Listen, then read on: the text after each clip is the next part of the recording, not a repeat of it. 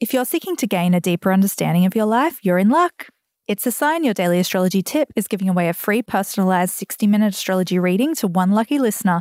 Click on the link in our show notes and follow the instructions to enter. A listener production. Enjoy a chill Friday because the new moon in Taurus is tomorrow. Hi, it's Catherine Gillies, astrologer from Moon Muse, here with your daily astro tip for Friday. Happy Venus Day. You made it to the end of another week and we're currently at the dark moon phase of the lunar cycle, just before the moon is new again. This time's also known as the balsamic moon, and it's the perfect chance to go within, retreat and come into presence with yourself. Spend tonight honouring yourself and take emotional inventory of the past month.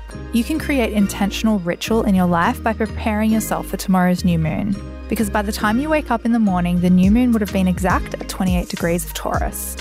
And this is the first lunation after eclipse season, so we're back to normal programming and you can most definitely write down your manifestation list. Be sure to put pen to paper and write down what it is that you wish for, because if you don't ask, you don't receive. That's all for this week. Have a beautiful weekend. I'll be back on Monday morning with your daily astro tip, and don't forget to follow me on socials @Moon Muse.